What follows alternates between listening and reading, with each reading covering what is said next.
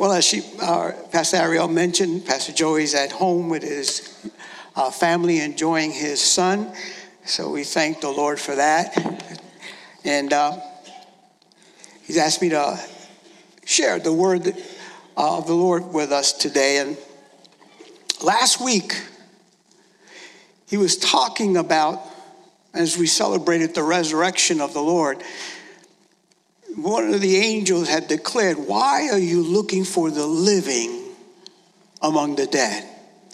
And we were reminded from God's word how we can spend so much time and energy looking in all the wrong places for life, when only through Jesus Christ can you and I experience life. If you could just lower me a touch, I'd appreciate that so much. Now, before we move on from the resurrection, the Lord put a word in my heart that I think we need to look at just one more aspect of the resurrection, because it connects us in a very unique way, because it offers every single one of us hope. And we, more than anything else, need hope. How would you say amen to that? So I want to begin by taking you back several days before Jesus was crucified. We are in the Garden of Gethsemane.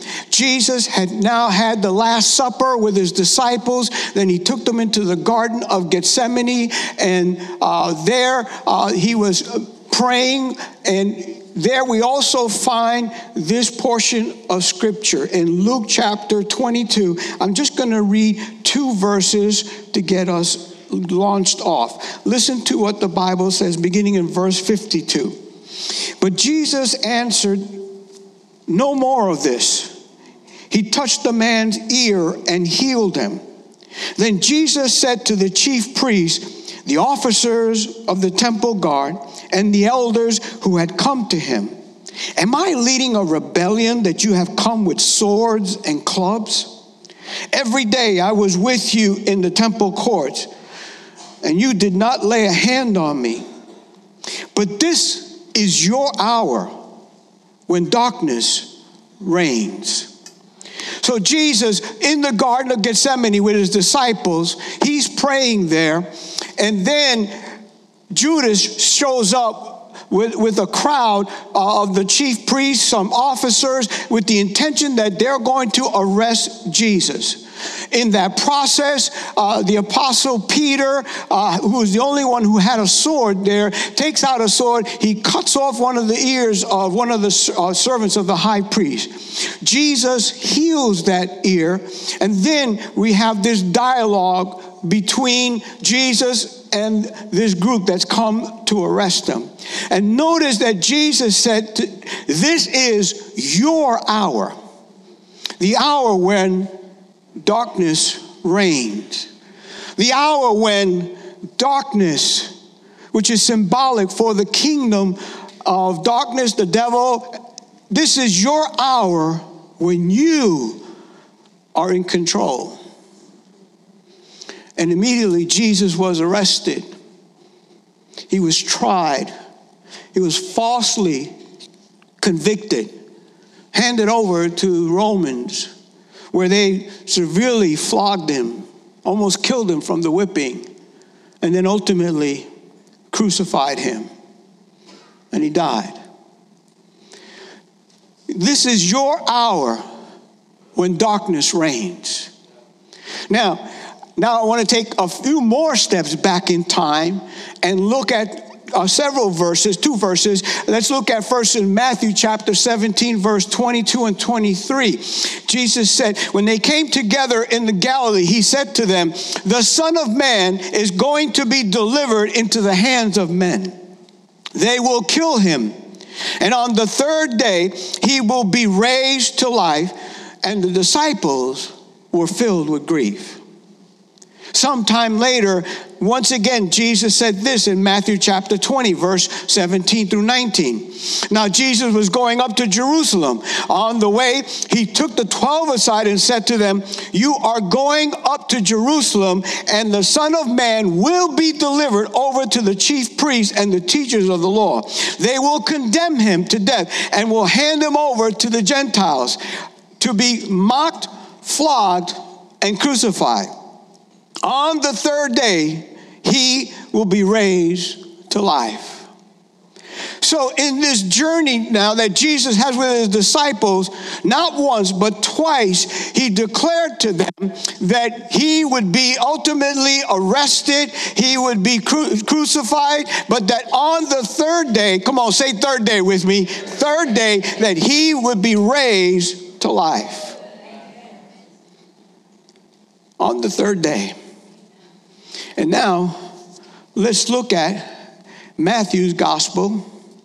Let's look at chapter 28. Let's begin reading and right in the first verse. After the Sabbath, at dawn on the first day of the week, Mary Magdalene and the other Mary went to look at the tomb. There was a violent earthquake, for an angel of the Lord came down from heaven, and going to the tomb, he rolled back the stone and sat on it. His appearance was like lightning, and his clothes were white as snow. The guards were so afraid of him that they shook and became like dead men. The angel said to the women, "Do not be afraid, for I know that you are looking for Jesus who was crucified. He is not here. He has risen just as he said. Come and see the place where he lay. Then go quickly and tell his disciples he has risen from the dead and is going ahead of you into Galilee. There you will see him. Now I have told you." So Jesus predicted, prophesied to his disciples that he would be beaten, crucified, but that on the third day, he would be raised to life. He said it not once, but he told them twice to affirm, this is surely going to happen. Into the garden they go, and he there in the garden, he meets this crowd, and he tells them, this is your hour when darkness reigns, when darkness is in control. And he's arrested, he's brutalized, hung on a cross, and he died, just as he said he would. But then on the third day, just as he promised, Jesus rose from the dead. Even though the enemy, the religious leaders, and the Roman Empire put a stone over the tomb and sealed it, trying to keep him in the grave, on the third day, Jesus Christ rose from the dead. Now, some may wonder, why 3? Why did Jesus say he would rise on the third day? Why not on the second day, the fourth day, the first day? Well, biblically, the number 3 symbolizes divine wholeness, completion, and perfection. In other words, Jesus was saying on that third day, the day that I rise from the dead, the salvation of man will be complete. It will be perfected. I will bring wholeness to humanity on the third day.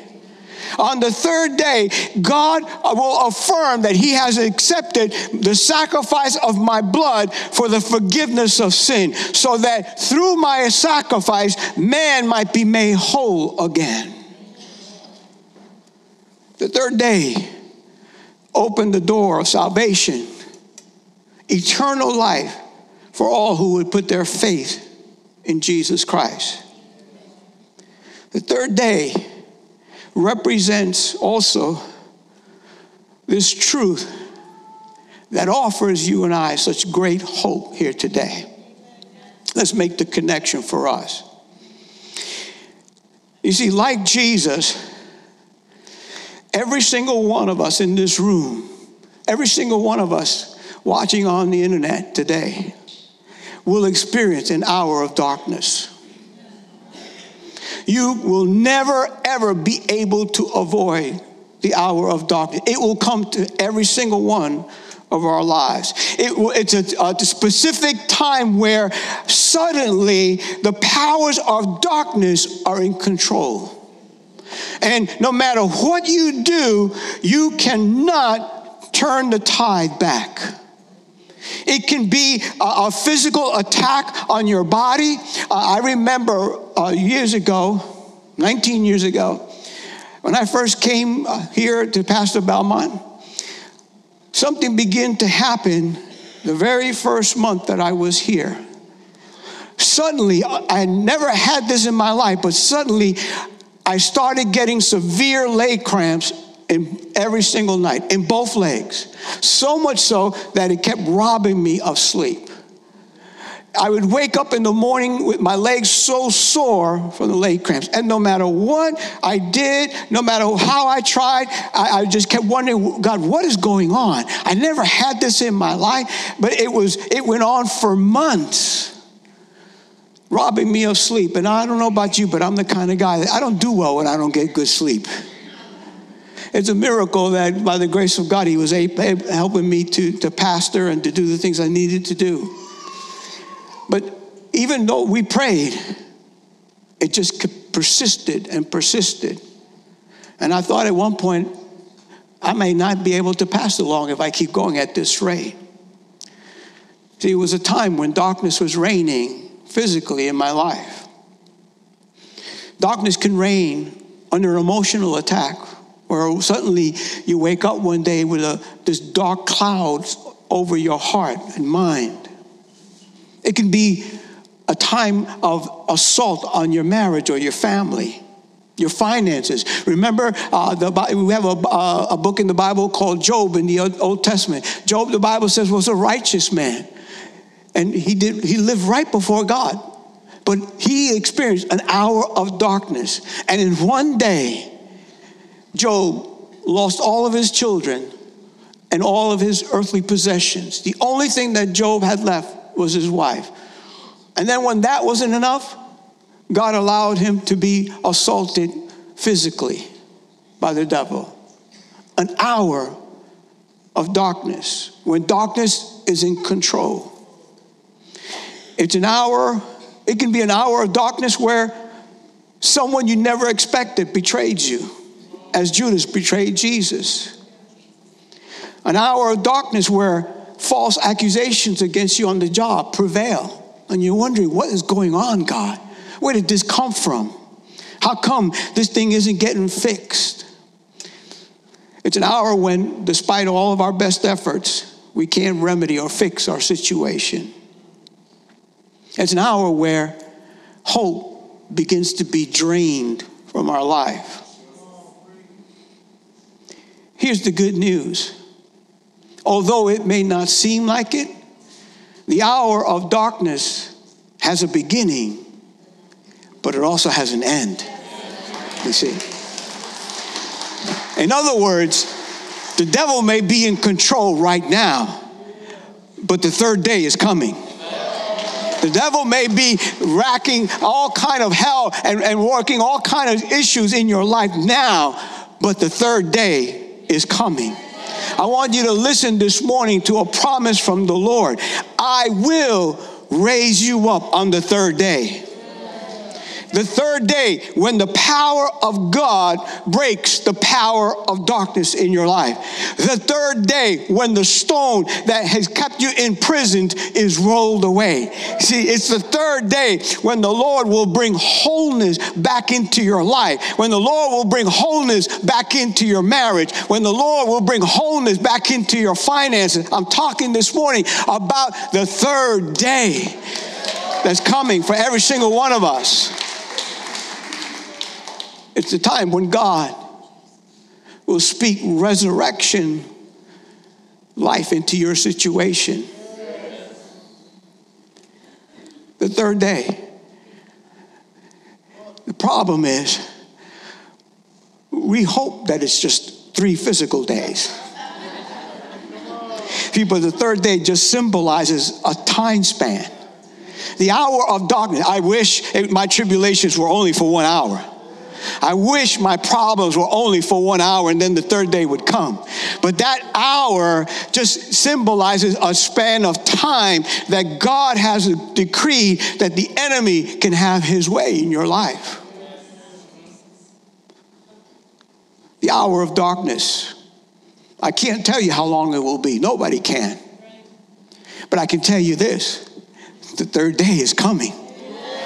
The third day is coming. Listen to Ezekiel chapter 16, verse 6. This is God speaking. Then I passed by and saw you kicking about in your blood. And as you lay there in your blood, I said to you, live. Live. This is such a graphic picture where God is describing his people. He said, I walked by and I saw you. You were discarded. You were a child that was discarded and you were kicking in your blood. In other words, it's a picture of you're doing everything you can to survive. You want to live, but your blood is being spilled all over the place. And I saw you and I said, live. We might be kicking in our blood this morning. Some of us might be in that place of desperateness, where we don't feel like we're going to make it, where we feel we're not going to be able to survive. But the third day is coming. It's that moment where God will look upon your situation and speak one word: live. Live. Live regarding your health physically. Live regarding your health emotionally and mentally. Live regarding your marriage. Listen, I want to tell you this morning, you can choose to believe the lie of the enemy that's telling you you're going to end in a divorce, or you can choose to believe the word of the Lord this morning that the third day is coming and God will speak a word, live, over your marriage. Your marriage will not just survive, your marriage will live, it will thrive. Your family will not just eke by, your family will flourish and grow. There will be wholeness back again into your family and your circumstance. Live regarding that habit that's destroying your life. Live regarding that dark cloud entombing your mind. Oh, I know that right now there's a stone over your grave. And it seems as if there is no hope. But we serve a God that can roll the stone away. We were singing about it earlier. This is the house of miracles. This is the house, this is the place where the Spirit of the Lord resides, where the presence of God is, where God can come in a moment and speak the word, live, and the stone will have to be moved aside. And not only will the stone be moved aside, but you will come out of that tomb into wholeness of life. Third day is coming. Listen to Ephesians chapter 18. In the first chapter, verse 18. I pray that the eyes of your heart may be enlightened, in order that you may know the hope to which he has called you, the riches of his glorious inheritance in his holy people, and his incomparably great power for us who believe. That power is the same as the mighty strength he exerted when he raised Christ from the dead and seated him at his right hand in the heavenly realms. The Apostle Paul was praying for you and I, for the people of God, that we would understand, that we would receive divine revelation. I'm not talking about a mental understanding.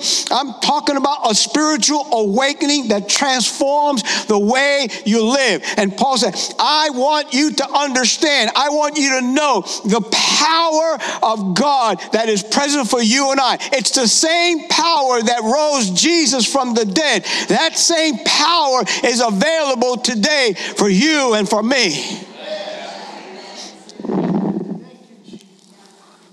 The enemy only rules until God says it's time. You see, it doesn't matter that the stone is over the tomb. All God has to do is say, move it away, and speak the word, come out. Doesn't matter how many guards are at your tomb. They will all tremble and faint at the mention of the name of Jesus. Come on, look at somebody and say, the third day is coming. There's wholeness and new life that's coming. There's a deeper relationship with Jesus. Worship team, if you would come, please. Now, as I said, I can't tell you how long your hour of darkness will be. No one can. The promise of the Lord is today for us today is the third day is coming. But between now and that moment, here's what you and I need. The same thing that Jesus needed in the garden. Luke chapter 22, verse 43. An angel from heaven appeared to him and strengthened him. Think about that for a moment. The Son of God, knowing that the hour of darkness was upon him, received strength from God. And this morning, the same God that gave strength to Jesus can give you and I strength today. Strength so that our faith will have a spiritual resolve. Well, we will know today may not be the third day, but it is coming, and I will wait upon the Lord. He's going to renew my strength. He's going to give me that strength so that my faith will not fail me, so that I will wait patiently for the third day. So the question today for all of us is, are you in the hour of darkness today? I'm going to ask you to stand with me this morning. Every one of us, from time to time, experiences this hour of darkness. A time where it just seems as if, man, we're going to just lose out totally. Where no matter how much we pray, no matter what we do, the situation just seems darker and darker. But I thank God that the third day is coming. I thank God that he will see us and speak the word, live, live, live. But maybe right now, in this hour of darkness of yours, you need strength. God is here today to supply the strength that you and I need to be faithful and wait upon him until the third day comes.